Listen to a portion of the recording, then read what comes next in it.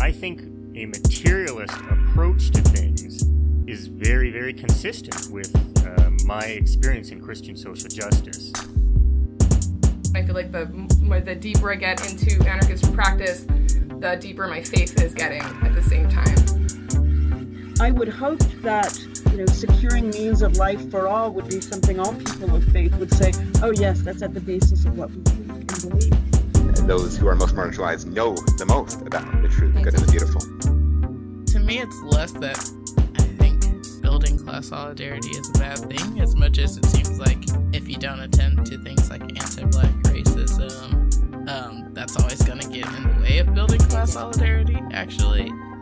And when you go back, you find that a lot of revolutionary grassroots participatory movements, the precursors to what you could call the barrio assemblies and these grassroots neighborhood organizations, a lot of these were sponsored by the church. What does it mean to say that the Christian tradition is internally contradictory and there are antagonisms there and you're always being faithful to some aspects and betraying other aspects? Welcome to The Magnificast, a podcast about Christianity and leftist politics. I'm Matt Bernico, the chief Our Christianity admin. Not really, but honorary. That's the saddest occupation I've ever heard. I'm Dean Detloff, the chief Our Christianity troll. Oh no! Lifetime ban. Honest question from an atheist over here, huh? That's right. You know it. Honest question from a true Christian. Blah. Could God even make a shirt so tough he couldn't rip it himself? Oh, boy. Yeah. Yep. Mods asleep post flying spaghetti monster memes. Oh, no. My subreddit. My community. Okay. Wow, we've had a lot of fun here so far. Well, this week on the Magnificast, we're starting out a new arc, and you're here to witness it. It's going to be cool and kind of different. So this week, we're starting a few series of episodes. We're going to focus on postmodern philosophers and their impact on Christianity and on Marxism and the way Christians and Marxists have read them. Postmodernism is kind of like a hot topic that Christians hate and Marxists hate, but Dean and I both are kind of into. I mean, as much as anyone's into postmodernism, all these big French guys have definitely left their toll on the way we think about things. So we thought we would do a cool arc of episodes where we could talk about them. Yeah, this week we are going to start off talking about hospitality as a theme. Because that is a really interesting concept that comes up in a French thinker named Jacques Derrida and popularized by a U.S. guy named John Caputo. I don't know, probably there's a pretty big Venn diagram of people who listen to this podcast and also know who John Caputo is, but if you don't worry, we'll tell you later. If you are into hospitality, though, as a theme, we should tell you that our friends at G's Magazine are about to publish a whole issue themed around hospitality. And that's kind of what got us thinking about this concept and made us think about doing this theme. So we encourage you to check that out. G's does some really amazing stuff, kind of one of the most interesting media projects of Christians in North America, I think. And if you want more hospitality, you know where to find it. Cool. Well, Now that we've gotten to that, let's go to the most inhospitable place on the planet, reddit.com/Christianity, and let's help these people with all their big problems that they have. All right, so Dean, last week you put me on the spot. I answered some questions. I think we really helped some people, and now I got a few for you. All right. Far less than we did last week, but still a few. Okay, this is 1 month ago. Posted 1 month ago, so still a pressing need. And the post is titled Idols. I'm a huge anime, DC, Marvel, overall nerd. Aren't we all? I've been praying that God brings me closer to him, and I prayed for a heart check. Do this with caution. My room was filled with pics and anime hero content. I speak with my grandmother a lot about her being Catholic and praying to Mary, also having Mary statues around. Sorry, there's a lot of grammatical problems. Okay, so I was talking to her about the scripture about seeing the speck in your neighbor's eye and first removing the plank out of yours kept coming up. I didn't understand until God revealed to me all of the idols I had in my own room. No, I wasn't praying to them, but it is still against God commitment and had negative energy. So I got rid of, in parentheses, throwaway, my huge Snorlax beanbag chair. Oh no. All my art I've purchased at cons and my cosplay costumes, figures, and anything anime related, and surprisingly, I feel at peace. My favorite Pokemon is Snorlax, so he was all over my room. I was always extremely tired and can spend 2 whole days sleeping. Irrelevant, but okay. Now I feel more alive and alert. I'm excited to leave everything behind and continue forward the way I believe God wants me to live. So this isn't, I guess, a question, but more of a concern that I have about this person. So Dean, do you think that these things are idols in this person's room? Did this user have to throw away his Snorlax beanbag chair? Is there really a difference between statues of Mary and all of these pics of Snorlax around this kid's room? I want to get to that, but this story reminds me of a real life story that happened in my own life. Thankfully, I did not have to get rid of my Snorlax pillow, but I had a friend who had a similar kind of moment of conviction about his own attachments to his worldly possessions when I was in like middle school. And I remember he gave me first all of his Weird Al CDs. Oh no! Because he was too into those. I mean, oh no for him, very good for me. Yeah. And also, he had a bunch of like burned CDs, and he gave all those to me because he felt like it was bad to steal on the internet. Okay. And I didn't have any moral qualms about any of that, so it just boosted my media collection. So you got the CDs, you got Weird Al. Huh. Yeah, secondhand idolatry. Yeah, that makes sense. Okay. Well, what do you think about the rest of it, though? Yeah, right. Right. I mean, I feel like the reason that story popped into my mind is one person's idols is another person's adolescent defining comedy album. I don't know. Is that a good metaphor? One person's Snorlax pillow idol is another person's Snorlax pillow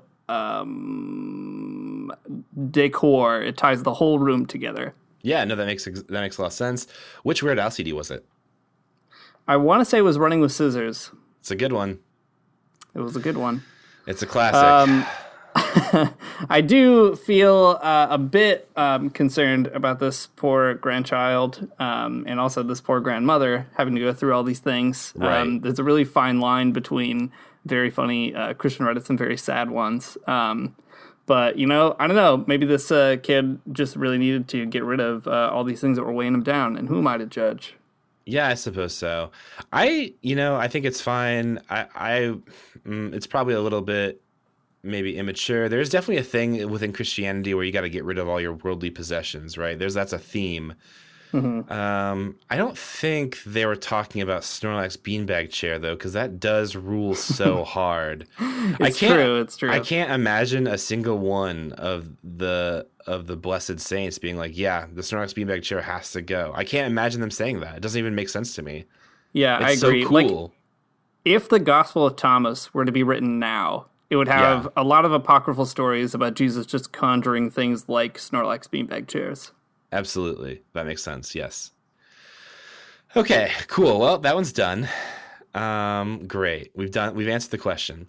Now here's another one. This is a little bit more big picture, and it isn't unrelated to the last one. So try to have an open mind here. Yeah, I'm ready. This is 10 months ago. So still pressing, I would say. Anything under a year is something we need to deal with immediately. Yeah, it's still warm. Yeah, this one, it's hot. Oof, burning up. Okay, the title of this post is, "Do you still think some things are evil?" I don't know. The word "still" there is doing a lot in the sentence, and it's very confusing, but it's okay. Okay, so here it is. When I was a kid, Harry Potter and Pokemon were evil. Sorcery and demon summoning. That's it. That's what they were doing. Anything New Age was also labeled, quote, evil. With the emergence... Okay, this is complicated, but we'll get to what it means. With the emergence of stones for their properties, salt lamps, and essential oils, I've seen some argue that those are evil, as many see them as, quote, potions. What are your thoughts? Do you find any object evil? So, Dean, what do you think about all these? What do you think about these stones and salt lamps and essential oils? And are they potions? And also, do you think that any object is evil? Yeah, I love a tall glass of a Himalayan salt lamp. Just really restores all my mana. Yeah. Okay. So not evil, what you're saying. I'm going to say not evil. It is a potion? It is a potion, for sure. I mean, it restores all the minerals you need. You give it a good lick in the morning, and you're good to go. Okay. Listen, they wouldn't call them essential oils if they weren't essential. You have to have these oils. Every body needs peppermint behind your ears, and if you don't have it, your body's going to be mad. It's going to be so mad because you don't have what's essential. You don't just produce essential oils. You have to go find them. You have to forage for them. Just like God intended, those essential things that you need for your body, they're going to be at different places all around the world. Yeah, after the curse, God was like, listen, you're going to have to work really hard. There's going to be thorns on all the stuff that you pick out of your gardens from now on. And also, all that peppermint that just came out of your ears naturally, you're going to have to go find that on your own. Young Earth creationists are always going on about how all of the animals in the Garden of Eden were vegetarians, but the more astounding thing is that all the essential oils, they are right there. I do want to back up in this question. You mentioned earlier Pokemon was analogous to demon summoning, and I love that. Harry Potter and Pokemon were evil. They were sorcery and demon summoning, yeah. Yeah. I don't know. I feel like there's a whole world behind that association. Like the presumption that demons are somehow trapped in Pokemon cards or invoked by playing Pokemon cards. That's a very good anime series waiting to happen. Yeah, it is. I'm certain there is an anime series that's already like that out there. But yeah, well. I remember vaguely having a poster about that anime series, but then I had to throw it out. So I couldn't tell you anymore. So we'll never know. Yeah, you'll never know. Okay, so there we go. We've got it all out there. The last question. Do you find any object evil, Dean? Is there anything that you think is evil? Any object that I think is evil. The Dave Ramsey Study Bible. All right, we did it. Now we got them all. That's every question answered. And answered correctly, too, I think is the important part of that one. Yeah. I'm going to go ahead and punch out. A job well done. Cha-ching. So I'm trying a new thing in this podcast where I do the Foley work right now, live. It's good. I can't wait until I listen back to this episode and just hear all the soft footsteps and quiet noises. Yeah, I'm doing them all. It's gonna be great. Hey, so we've been to the most inhospitable place, and now we're coming back to hospitality. We're gonna get at what is going on here with this big idea and what this smooth, fine French gentleman Jacques Derrida has to say about it. Jacques Derrida is a wild dude. By the way, just gonna say that at the top of the episode. I'm gonna maintain it. Very big hair. His hair, huge. Hates Seinfeld. Never seen it. Such a dumb thing. Okay. Anyways, so we wanted to talk a little bit about hospitality because it's a big idea for Christians. And you always hear Christians saying things about how you ought to be hospitable and how the Bible says you need to be hospitable. But what does it really all mean? So to get to the bottom of that, what we're going to do in this episode is start off by kind of taking a quick peek at the way that some Christians have talked about hospitality in recent times. We're going to take one of those loosey-goosey liberal takes, and we're going to take one of those fine and upstanding conservative takes and see what's kind of underneath them all. And then we're going to move on to Derrida and Caputo and see what they have to say and like what we can do in light of Derrida's reading. And finally, we're going to give it that fresh, hot Marxist spin that you all love so much and talk about the politics of hospitality. So there we go. That's the roadmap. I've laid it all out before us. Let's start by going to this article by Christopher Smith in Sojourners called Another Evangelicalism is Possible. It's kind of, I don't know, it's an article that's trying to work out like these themes that we've been talking about in recent weeks, whether or not evangelicalism is salvageable, how tied it is to some of its worst recent political decisions. And it opens up with this story about how Taylor University announced that it chose Mike Pence to be a commencement speaker. And later on, a bunch of students, upset, rightly so, made a big petition denouncing that selection. And that kind of created a certain conversation about Mike Pence's values and evangelicalism, all of these kinds of tropes that we've been going over in the last several weeks, right? Like evangelicalism says that it thinks these things. Mike Pence and Donald Trump obviously don't embody these things, and so what are you supposed to do? But one kind of interesting piece of all this is the question of hospitality, right? So if you're supposed to love your neighbors, what are you supposed to do about a presidency that is ostensibly backed by evangelical Christianity that is extremely inhospitable in every sense, right? Not open to people who are different, people who are others, but also literally inhospitable in that it's not open to people coming to this country, especially if they're fleeing. And so Christopher Smith is working with these themes, and he says this. In contrast to the hostility of the Trump-Pence administration toward its political opponents, evangelicals might excel in our hospitality, going out of our way to create spaces in which conversation and collaboration can unfold. True hospitality is not driven by fear, but rather courageously steps forward to engage the stranger, seeking to build bridges and not walls. So here we are. This is Christopher Smith's sort of answer. Faced with the political challenges of Trump and Pence and the crazy world of evangelicalism, what we've got to do, if you want to be an evangelical anyway, is be more hospitable. That's the key. What do you think about all that, Matt? The idea here is just that, the Bible says one thing and these other people are doing the opposite of what the Bible says. And, if you're going to be an evangelical, you should at least listen to the Bible. And I get it. I think it's a tactic. I think that there's a problem with it, though. The problem is that, like, why hospitality? How does hospitality actually work itself out at this stage? Like, does hospitality mean open borders? Does it mean, like a path to citizenship? Like, what does hospitality mean, sort of politically, in terms of like immigration and refugees? And I think that is a question that's worth asking. Christians have this tendency, Christians, conservative and liberal alike, have a tendency to speak like really vaguely about these things, using big words like hospitality and justice as stand-ins for who knows what, really. And I think that's a big problem. The inability to speak really exactly about what hospitality might actually mean beyond just it being courageous and building bridges is a problem. But just the same, it's a rhetorical technique. And, probably if you ask this person what they meant by hospitality, they would say something like a path towards citizenship or something, right? But it is an inexact and vague way to talk. But it makes it seem whatever like position they're holding, it makes it seem biblical or, really have to do with social justice or something. So, yeah, it's an interesting way of speaking, but I think it's not the most exact way of speaking. Yeah, I think that's a good way of putting it. And this is something that Christianity has a tendency to do, which is to take a word that is very important, like hospitality, and inflate it to be a signifier that becomes, like you said earlier, a stand-in for all kinds of other commitments that are either stated or unstated.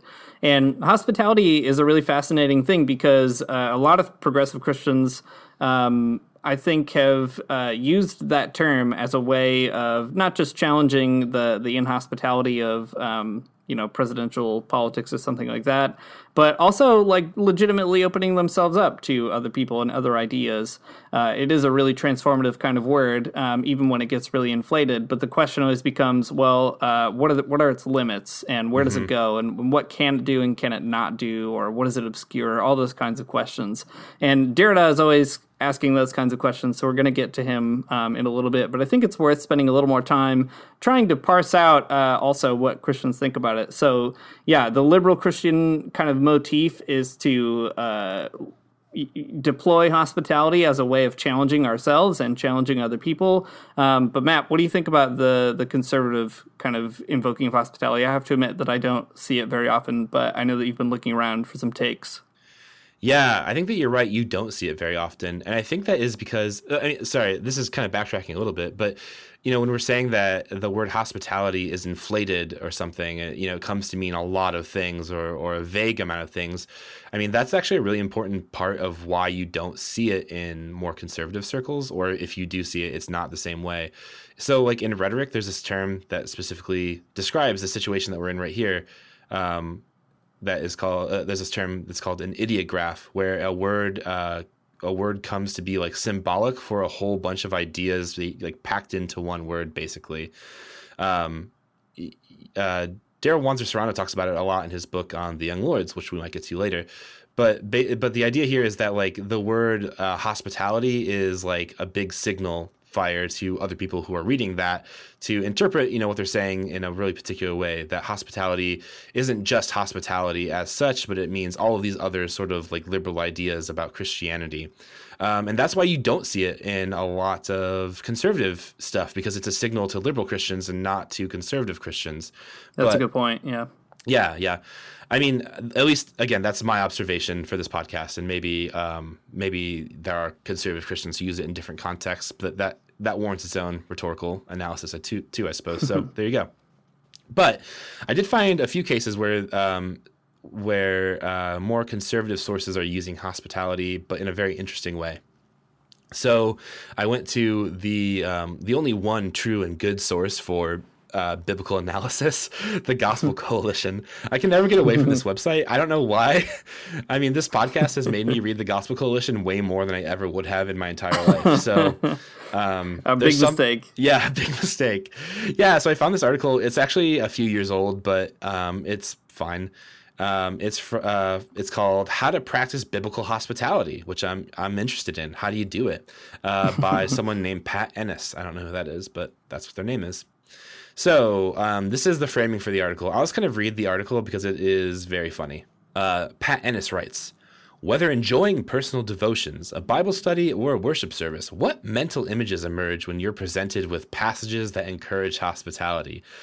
This is some real I'm a journalism major for one semester type of writing, but it's fine. For many, the images mirror glossy magazine photos, an immaculate home, a gourmet menu, an exquisite table setting.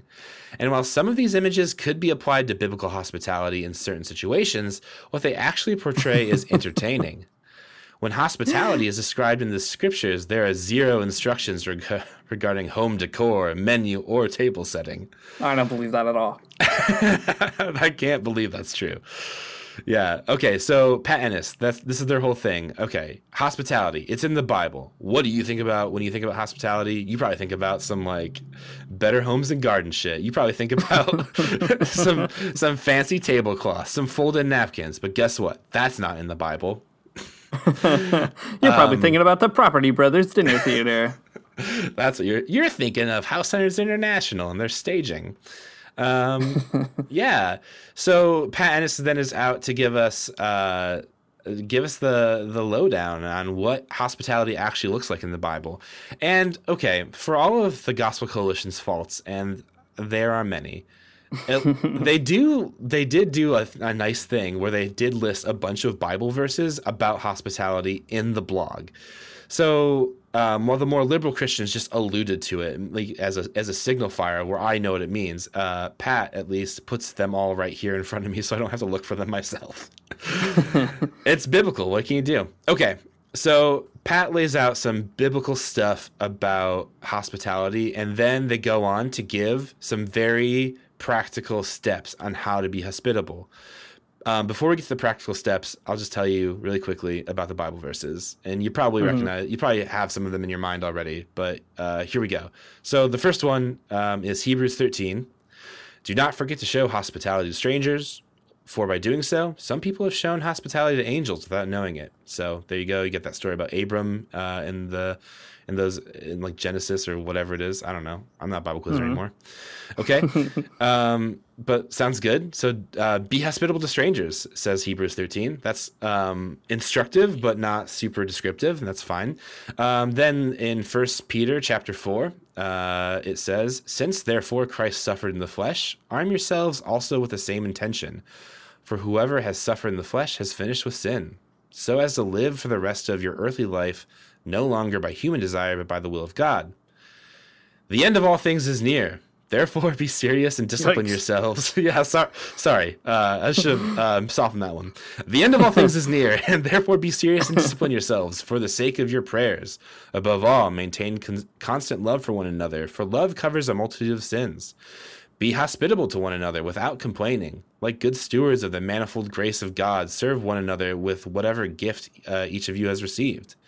Actually, and after that, I didn't include it here, but it goes on to talk about caring for the prisoners. So pretty legit. 1 Peter. All right. Yeah. Hospitality. Even in the end of times, just be nice to one another. That's all right. Yeah, Kirk Cameron. Yeah, Kirk Cameron, what are you doing? Okay, so then the last one is a little bit lengthy, and it is Luke 14. It's a parable. Dean, do you want to read that parable? Sure. Thanks. Yes, I'll give you a bit of a break here. Luke 14, here it goes. When he noticed how the guests chose the places of honor, he told them a parable, he being Jesus. When you're invited by someone to a wedding banquet, do not sit down at the place of honor in case someone more distinguished than you has been invited by your host. And the host who invited both of you may come and say to you, give this person your place. And then in disgrace you would start to take the lowest place. But when you are invited, go and sit down at the lowest place, so that when your host comes, he may say to you, friend, move up higher. Then you will be honored in the presence of all who sit at the table with you. For all who exalt themselves will be humbled, and those who humble themselves will be exalted. That's some great grift advice from Jesus Christ. He said also to the one who had invited him, when you give a luncheon or a dinner, do not invite your friends or your brothers or your relatives or rich neighbors, in case they might invite you in return, and you would be repaid. What a disaster. But when you give a banquet, invite the poor, the crippled, the lame, and the blind, and you will be blessed because they cannot repay you, for you will be repaid at the resurrection of the righteous. Just having some quick flashbacks to McGee and Me. They do a whole bit about this. Oh my gosh. Yeah, I know. Deep cut. I don't know if it's a flashback or a unwelcome piece of trauma that has come up in this hospitality episode. But in any case, great parable from Jesus. Did you know that every time you even think about McGee and Me, James Dobson does get $10? Yeah, that's too bad. I gotta purge this somehow. I gotta do one of those Eternal Sunshine of the Spotless Mind things just about McGee and Me. Yeah, you can't let James Dobson get any more money. It's imperative. No, I gotta call Jim Carrey. Yeah, there you go. Okay, so we have all of these things from the Gospel Coalition. Those are things in the Bible. You can't argue with those, I guess. Okay, so what I appreciate about the Gospel Coalition is that they don't just leave hospitality as like a vague thing. They tell you exactly what you need to do to be hospitable. Those things they tell you to do, though, are like kind of silly, but well, let's talk about them anyways. So, after all the Bible verses, this is what they tell us. If we are to cultivate a heart of biblical hospitality, we must refuse to rely on our achievements or to dwell on our failures. And we must lay aside past rejections and grudges. So far, that's all great. Instead, we must seek to climb the hospitality mountain. The work is not easy, but it's worth it. The ascent begins with developing proper climbing strategies. Here are some to get you started. Okay. So, I mean, seriously, this is fine. This is totally fine. Exactly. You shouldn't dwell on your achievements, your past failures. That's all. You don't worry about your rejections and grudges. If the climbing strategies were like, advocate for open borders, liberate people from prison camps, it would be awesome. But instead, the Gospel Coalition gives us this. This is what hospitality means to them concretely. Collect and file simple, inexpensive recipes for desserts and meals. Make a list of people who would be encouraged by your offer of hospitality. Mm-hmm. Make a plan to invite your first guest soon. Start simple. Spontaneously inviting someone home after church is a great beginning. Pray that our hospitable God will give you joy in demonstrating his character to others. Remember that memories require time and energy to create. Okay? Yeah, time happens, you're right. Purpose. Purpose to nurture a heart for biblical hospitality that sincerely communicates, come back soon. So the Gospel Coalition read all of these things about hospitality, and they're like, yeah, what the Bible's talking about is inviting people to your house to eat lunch. It's talking about collecting and filing simple recipes for desserts and meals. It's talking about making a Pinterest board of all of the best recipes you can make for your friends. I wonder how many feet up this is on Hospitality Mountain. This is dangling from a rope 10 feet off the ground. Now, don't get me wrong. I think that inviting people to your house and eating dinner and making food for them is fine and chill and good, and you should probably do that. I don't know. Having people over for dinner, it's great. It's a low bar, though. Well, what makes me think, what all this makes me think of is one biblical lesson about hospitality that is conveniently forgotten. I'm no biblical scholar, as I often like to remind everybody, but I'm pretty sure the judgment on Sodom and Gomorrah, some people want to make it into a thing about sexuality, but guess what? You're wrong. It's actually about hospitality. That's what I've heard from biblical scholars. And because Sodom and Gomorrah are so inhospitable, they get, the fire of God or whatever. So the Gospel Coalition didn't get that one. Wonder why. Wonder why. I do wonder why. Sincerely so. Man. If anyone does want to invite me to their house for dinner, though, please let me know. Yeah, but be sure to have filed all of your inexpensive recipes, because I'm not going to come over to just any old house. And when I come over, I'm going to ask to see the file. Yeah. And don't you forget that memories take time and energy to create, so I'm going to need you to be working pretty hard to make some memories with me. Oh, man.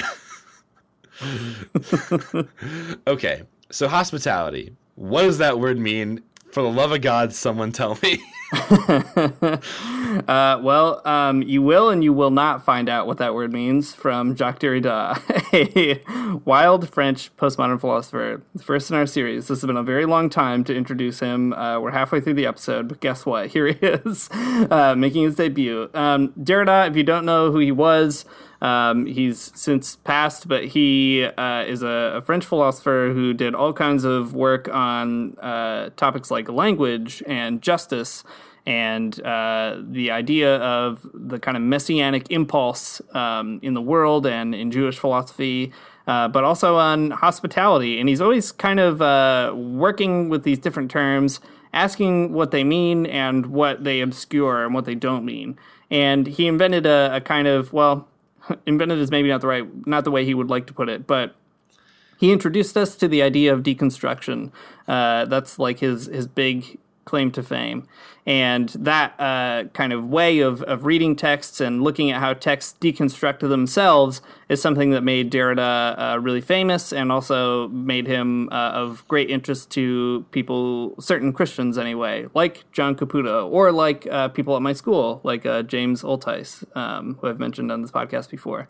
So, Derrida does all of that with the word hospitality, kind of looking for where our assumptions determine that word and where they also obscure all the kinds of weird things that are happening in that word and what kind of things actually are required for hospitality that might not be so hospitable after all. So you can read all kinds of really complicated and good philosophical essays and stuff by Derrida on hospitality. There's literally, I don't know, there's a talk about a mountain of hospitality. There's a mountain of Derrida's writings about hospitality. But if you want an extremely short, condensed version, and it's the one we're going to work with for better or for worse in this episode, you could go to a book called Deconstruction in a Nutshell. Part of it is an interview with Derrida, and then the other part of it is John Caputo kind of summarizing and trying to put deconstruction into a nutshell, trying to make these terms accessible. So Matt and I had a look at that. Matt, anything really kind of stick out to you about what Caputo says about hospitality, or how he kind of directs us to Derrida's making that word a little more complicated? Yeah, totally. The Derrida stuff is definitely hard, and John Caputo does make it a tad more accessible, I think. Yeah, I think, okay, so with the liberals, hospitality is this like big signal word that is doing a lot of work. And then with the conservatives, hospitality is a word that is doing very little work. It's about, inviting people over for dinner. But Caputo has a lot of thoughts alongside Derrida about hospitality, and I think that it might just be helpful to read a bit of it, if you don't mind. I don't. Thank you. I don't know why I keep asking your permission for things on this podcast. Like, you're going to say no. Blank check. Yeah. Okay, so Caputo writes, "The word hospitality means to invite and welcome the stranger, both on the personal level, how do I welcome the other into my home, and on the level of the state, raising socio-political questions about refugees, migrants, and, quote, foreign languages, minority ethnic groups, etc. Derrida's interest is drawn to the fact that by virtue of its etymology, the word hospitality carries its opposite within itself. That's a surprise, says Caputo. It's not a surprise. That's what Derrida does every single time. That's what deconstruction looks like. No one's surprised here. Caputo's just being Caputo. The word hospitality derives from the Latin hospice, which is formed from hostis, which originally meant a stranger and came to take on the meaning of the enemy or hostile. Hostile stranger. So hospitality is like the welcome extended to the guest is a function of power of the host to remain master of the premises. A host is someone who takes on or receives strangers, who gives to the stranger even while remaining in control. There is thus a stress built into it. Okay. So what we got going on here is kind of complicated, but it's pretty interesting. This is why I like Derrida. This is why I like Caputo, I guess, sometimes. So we have this word hospitality. We think it means welcoming people into our homes. We think it means making dinner for them. We think it means something about the state. It means about letting refugees, immigrants, foreign languages, minority ethnic groups in, etc. But what's interesting is that the word itself carries with it its opposite. So to be hospitable, you have to have control over something in the first place, right? Hospitality is a game of power where you can let someone, you can invite someone into your home, but like they come in knowing it's your home. So there's like that stress, there's that tension, there's the opposite of hospitality built into hospitality. And that's like the interesting thing to Derrida. These are called aporia, these like unresolvable tensions within ideas. And they're pretty fascinating. I think it's an interesting way to start getting into the idea. And it's definitely not something that either liberal nor conservative reading of Christian hospitality has gotten to in the least. Yeah, I mean, all this sounds like some weird philosophy, but I think that there's a very intuitive kind of thing going on here too. Like, if you ever go to someone's house for dinner or anything else, and they say make yourself at home, that's a nicety and a pleasantry, but probably you wouldn't act as though you were in your own home, right? You wouldn't go to like the refrigerator and just get whatever you want. You wouldn't be maybe as careless with certain things around their house as you might be around your house. There's a certain unease that even as a person being hosted by somebody who, maybe you don't know extremely well, but they're being hospitable to you, you're going to feel that kind of unease, or at least I do. I mean, maybe that's just because I have a unhealthy amount of social anxiety, but there's this kind of awkwardness that's always built into even the best of hospitable situations. And sometimes that awkwardness is actually what makes it so fun, right? You're kind of getting to know one another and trying to learn how to feel more comfortable around each other. But that's the idea, right? That Derrida says you're always kind of, when you're being hospitable, you're always allowing it to happen on your own terms. And he goes on to say a little bit more that we can draw out too. He says, the hospace is someone who has the power to host someone, so that neither the alterity, that's a fancy word for kind of like the otherness or the total difference of the stranger, nor the power of the host is annulled by the hospitality. There's an essential self-limitation built right into the idea of hospitality, which preserves the distance between one's own and the stranger, between one's own property and inviting the other into one's home. So there's always a little hostility in all hosting and hospitality, constituting a certain hospitality. That's a very Derrida Caputo thing to do as well, to smash up some words together. But I like that point, right? That there's this kind of self-limitation that's built into hospitality, even when we want to inflate it to be total or something like that.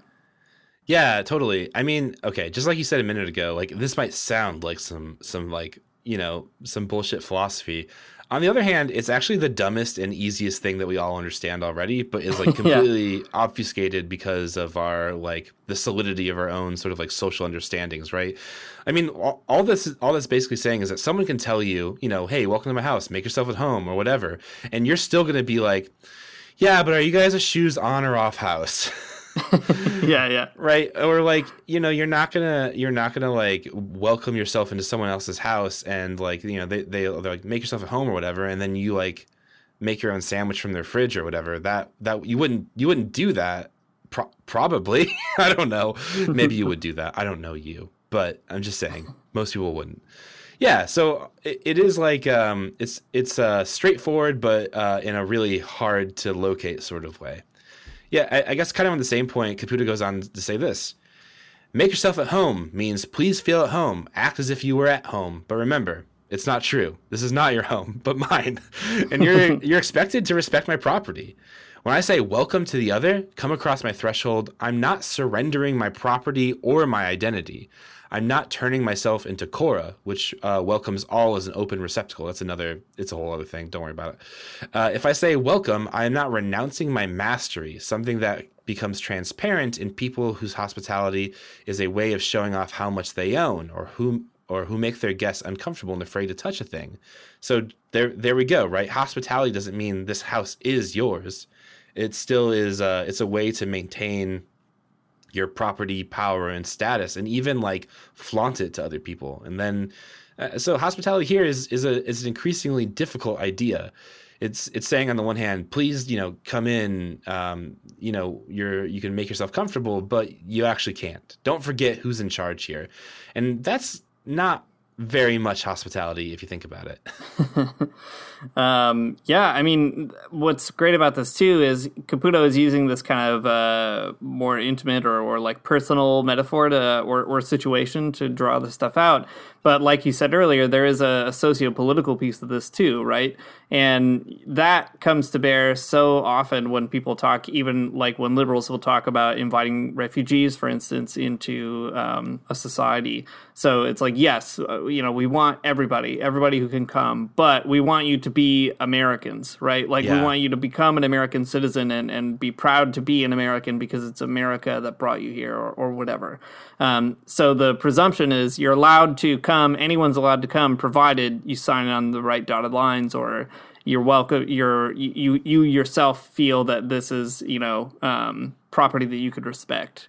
And in some cases, it's also don't forget, that we still own this place, right? You should learn English or something else. Mm-hmm. So there's an obvious kind of political scale that really makes these problems that you might have when you walk into somebody's home a lot more deadly in many cases too, when people try to get into a country or something like that.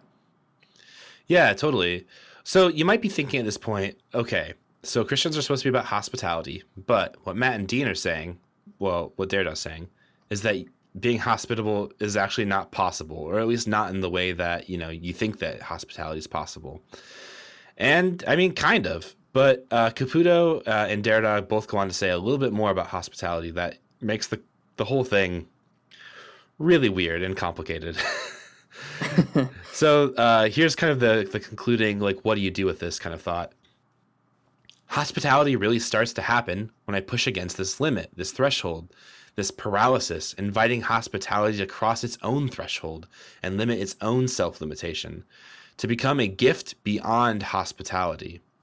Thus, for hospitality to occur, it is necessary for hospitality to go beyond hospitality. That requires that the host must, in a moment of madness, tear up the understanding between him and the guest, act with excess, make an absolute gift of his property, which is, of course, impossible. But that's the only way the guest can go away feeling as if he was really made at home. Now that is an idea. This whole thing is very interesting. It's like, so far it's like a meditation on how weird it is to go into someone else's house. But then the end thought is like, well, if you want to really think about hospitality in a way that is hospitality beyond hospitality, you have to think about like how your property isn't your own property. Yeah. How would you make that a gift? How would you give the things that you have to someone else? And that is what hospitality requires of us, not the protectionist type of hospitality. And okay, that's not an easy idea for sure, but it's a really interesting way of framing the tension. Yeah, I mean, it's not too crazy, right? Like the things we talk about on this podcast all the time kind of involve thinking through these sorts of limits. Like when we talk about how Christians act in the book of Acts or something, where there's no private property, everybody works according to their ability, receives according to their need. That's a microcosm of something that we want to scale up politically too, if you're invested in communist ideas or something like that. Right, so the notion is precisely that you're trying to be hospitable in an authentic way, which means that you might actually not get according to more than you need or something. It's the excess that ultimately makes sure that everybody is well taken care of in a real kind of way. If we thought through what it would mean to have a hospitable society, it would mean renouncing private property for sure. Obviously, I think Derrida is actually saying something a lot more radical even than, say, communism or something. But there are connection points that I think even help communists push themselves beyond their own horizon and continue to ask hard questions about, are we really expanding people's feelings of justice and their own being at home in the world? And those are really good questions that postmodernists, I think, can pose both to Christians and socialists. The hospitable communist isn't here to take your toothbrush, but the hospitable communist is here to give you their toothbrush. That's right. That's right. You don't want mine, but if you want it. Yeah, it's yours if you want it. Yeah, there's an interesting moment, too, where Caputo mentions here, he says in a footnote in that passage you just read, Matt, the limit case of hospitality would be the saints who give away their home and all their possessions to the poor, which would not be hospitality any longer, but a saintly excess. He mentions a book by Edith Wishegrad called Saints and Postmodernism as a thing that you could read, and it is a very cool book. But I like that idea that the saint is the person who is truly hospitable because they actually do this thing that is very bizarre, right? They get rid of their property and they get rid of their home and they really do follow after Jesus in that radical sort of way. So this is what that kid was doing to you when he was giving you his Weird Al CD. That's right. That's right. Oh, a Weird Al CD? Certainly, this is saintly excess. Yeah, exactly. And now it's mine and no one else can have it. Okay. Listen, that's just the risk that you open yourself up to when you give somebody else your Weird Al CD. Time to do the... They're not just going to pass it on. Time to do the radical hospitality polka. The listenerhood of the traveling Weird Al CD. There you go. Cool. Well, the Derrida and Caputo give us like some really hard things to kind of wrestle with politically, but I think it's helpful because it does push us into politics, right? Like Derrida and Caputo get to the question of property pretty quick in the discussion of hospitality. And that's a place that I think, the liberal Christians try to go and the conservative Christians don't want to go, but neither can like really engage either like, the sort of dichotomy of personal and political in the way that Derrida and Caputo have. But I think that we can see some of the ways that, hospitality is politicized in Marxism, just like, what Dean said, that it requires you to renegotiate property and who gets to own what and like how you're going to share things with other people. So I think that, hospitality should push us into these questions about borders and property and the arrangement of labor. Absolutely. Is it hospitable to invite your workers to work and then not pay them very much or not let them take breaks or, barely care if they pass out on the floor like at Amazon or whatever? Yeah, definitely. And it gets, hospitality gets politicized all the time, especially, the most obvious is the thing that we kind of opened this conversation with is the conversation around refugees and welcoming or not welcoming refugees and how to do that and what that would really mean. It's a tough thing to figure out in the discourse because, like we said earlier, liberals actually have a hard time coming to terms with all the weirdness that's involved in hospitality, the stuff that Derrida and Caputo point out. And that is really tough. It's also tough because it would be wrong to say that it's hospitable to welcome the stranger who is coming to your door because you bombed the hell out of their country or something like that. Yeah. What word we should use for that situation, I don't know. Maybe justice. maybe, I don't know, repentance or confession or something, but hospitality probably not the right one, because it assumes a position of virtue when in fact what we're really doing is trying to deal with the fallout of our own sins or our own, the consequences of our mistakes. So hospitality being politicized in a liberal democracy like the United States is really difficult, because it's almost like we lack a political language or a political imagination to even deal with what we're doing as a political project in the world. Yeah, I think that's a really good thought. It's not hospitality if you've destroyed someone else's home and then you invite them into yours. That's not how that works. Yeah, you can't go burn your neighbor's house down and then be like, "Do you want to come over? Because I've got some really good Pinterest boards I want to try out tonight." I have assembled a charcuterie plate, and you can have some of it. Yeah, exactly. But you do have to take your shoes off. That's right. Yeah. So we've talked about a lot of things on the show when it comes to politics and churches and how they operate as hospitable spaces. And kind of in light of the larger conversation about hospitality, a few of those kind of things spring to mind, though, where churches and political groups have kind of like tried to negotiate hospitality, especially like when it comes to space and kind of coexisting with one another's. So, immediately, I guess I think of the Black Panther Party and the programs about free breakfast, and also the Young Lords and the church offensives in Chicago and New York. I don't know. Do you see those connections, or can we make them more explicit somehow? Yeah, definitely. It's a little known story, I think, for a lot of people, that the free breakfast programs of the Panthers, they operated oftentimes, not always, but often out of churches that volunteered their own space. In one case, there was a church, the name of this pastor is escaping me, which is too bad. But he was a black pastor himself who had been activated in the civil rights movement, and he allowed the Panthers to use the space, and it created this really interesting dialogue between the congregation and the Black Panther Party. And in another case, also in California, both of these are in California, a Catholic priest, Monsignor Boyle, he also invited the Panthers to use his basement as the basement of his church for these programs.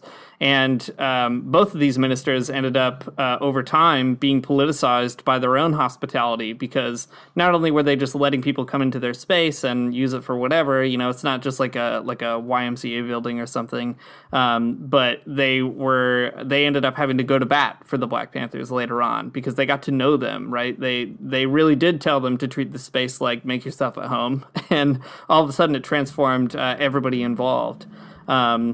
I don't know. I think the Young Lords are kind of more interesting because of the differences in Chicago and New York with the church offenses. Matt, do you have any kind of impressions about that? Yeah, the Young Lords are a little bit more complicated than the Black Panther Party, even though they're actually asking for something very similar. The Young Lords started in Chicago, and then they spread to New York and Oakland as well, if I recall correctly, at least.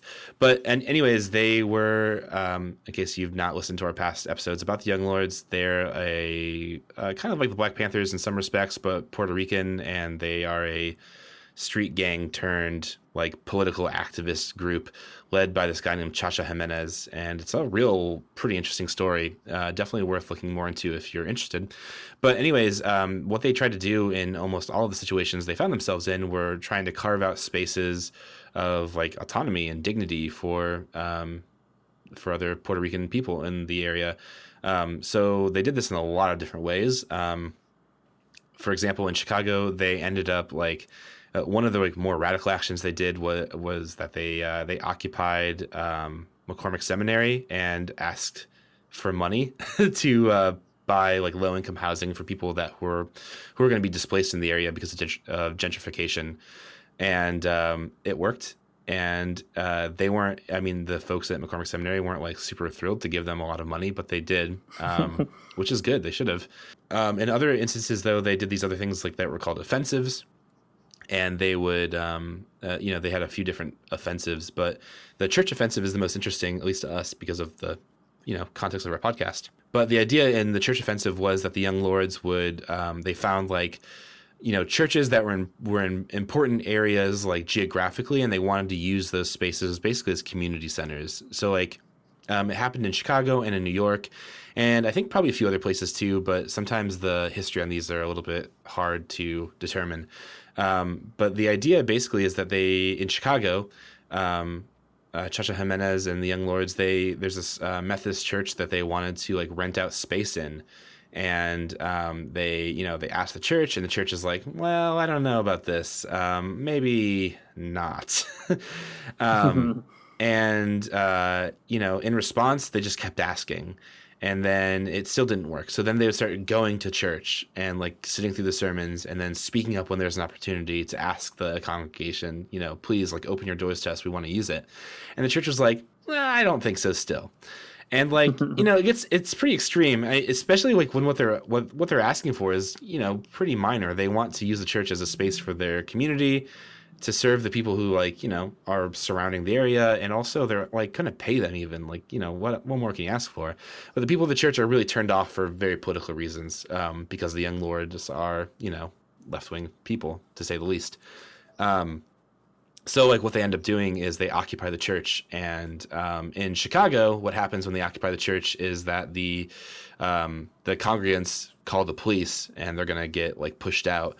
But then Bruce Johnson, the pastor of this Methodist church, is like, when the police show up, Bruce Johnson is like, no, it's cool. Like they have the right to be here. We don't want them kicked out. And like that moment of Bruce Johnson's sort of acceptance, even though it's kind of like forcing his hand in this tough moment, it is, I think, hospitable. It's, saying like, listen, this place where we didn't want you to be, now we do. Now we want you to be here. And it is a forced hospitality, an enforced hospitality. But it's like a hospitality where the Young Lords are putting their bodies on the line. I mean, they knew that they're going to have the cops called on them from the beginning. So it's kind of an interesting thing. And Bruce Johnson takes it up, right? He sees it as an opportunity to exercise that Christian hospitality, the hospitality that goes beyond the hospitality of this is my space, not your space. And it goes so far that like, after the Young Lords occupy the building, they like rename the church. It's called the People's Church now, and they do all kinds of Young Lords stuff. And that alienates a ton of the people that go to church there. And that's something to think about too. But just the same, the church ends up having a lot more of an interesting and radical legacy because of it. And I don't know. It's hard because you don't want people to be alienated and feel weird, but at the same time, I don't know. Something cool happened. What can you say? Yeah, I mean, well, it brings up so many questions about, like, at what point are people allowed to even refuse hospitality, or can you enforce hospitality? Is that a thing that can really, be foisted on a community rather than something voluntarily chosen? And, like, maybe not. But the strange thing is that in both Chicago and New York, the political challenge that's being posed by the Young Lords to the church is, are you going to be hospitable or not? And when the church says yes, then the Young Lords are all too happy to, figure out how to do that. And when the church says no, then the Young Lords say, well, then we're going to make you be hospitable, which is like a pretty wild thing, right? But it raises all kinds of important questions about what do you do when Christians aren't being hospitable, even though, ostensibly, is there an alternative for evangelicalism, as we talked about earlier? They're supposed to be even hospitable, right? It's a biblical thing or whatever. So I don't know. Christians have a hard time talking about hospitality. I think Derrida is useful for kind of making all that more and more complicated and getting us to ask questions about what we really mean and what we're really willing to give up. But in addition to all that cool postmodern theory, the sort of tradition of like organizing and left-wing groups also sort of provokes thoughts about hospitality that emerge out of like material situations. Yeah. So I don't know how to like put those two things together, but I think it's helpful. Personally, I don't like the whole like Marxist anti-postmodernist divide or whatever. Like it's useful to kind of let these two things breathe and see what happens. Yeah, I think so too. Man, it just kind of occurs to me after having read all those Bible verses about hospitality and then telling the story about the Young Lords again, it is actually really funny to put those two things together in terms of hospitality, because I don't think before right now I would have actually kind of considered that as a hospitable moment. But now that, you know, kind of putting these two things, juxtaposing them, makes me think about them differently, right? Like, be hospitable to one another without complaining. All you church people out there, when these folks show up to your church, don't complain. Or even like, or like, you know, you show up to the banquet, and if you choose the place of honor and someone else better shows up, you're kicked out of your seat. And it's the same thing, you know, the young lords show up and they don't want to move out of their seat, but then they leave. So there you go. Friend, well, the young lords is the young lords is a great way of reading into that parable exactly what you're saying, right? That those who exalt themselves will be humbled, those who humble themselves will be exalted. That's sort of the whole premise, is the young lords are saying, you know, we've been humble for a really long time, and now we're going to get exalted. And I dig that. Like, we're taking the spot that we're supposed to be at. Like, Jesus invited us to this banquet, and he says we're allowed to be here. Yeah, I think it's really interesting. I mean, I don't know. Maybe Chacha Jimenez, just an angel. He's showing up at your doorstep. You never know. Yeah, I'm willing to say he is. Yeah, well, it does make you think differently about like church space, for sure, especially if there are some folks who want to use it and you're feeling kind of weird about it. Of course, this only applies to good left-wing groups and not fascists or something. Those people, you can keep them out of your chairs at your weddings. That's the hostility part of hospitality. That's right. It's very hospitable. Thanks for listening to the Magnificast. If you like what you heard, you can find us on Patreon and support us there at patreon.com/themagnificast. You can find us on Twitter at themagnificast. You can send us an email at themagnificast@gmail.com. If you are interested in hospitality, you can definitely check out that new issue of G's. I'm sure there's going to be a lot of really neat things going on there. We're just really excited about what is happening at G's, and we're looking for opportunities to keep boosting their signal, and we encourage you to do that as well. The music, as always, is by Amoria Armstrong, and the outro is from the Illogical Spoon. See you then. Come to earth and there won't be no church. We'll meet down by the riverside. There we'll swim with all creation. Never get tired, never bored. Don't worry, someday there'll be no dam between us and our Lord.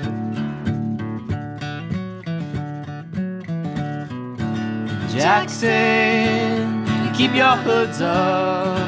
Well, you keep your hoods up and you stay up late. In Jackson, you keep your hoods up. Well, you keep your hoods up and you stay up late.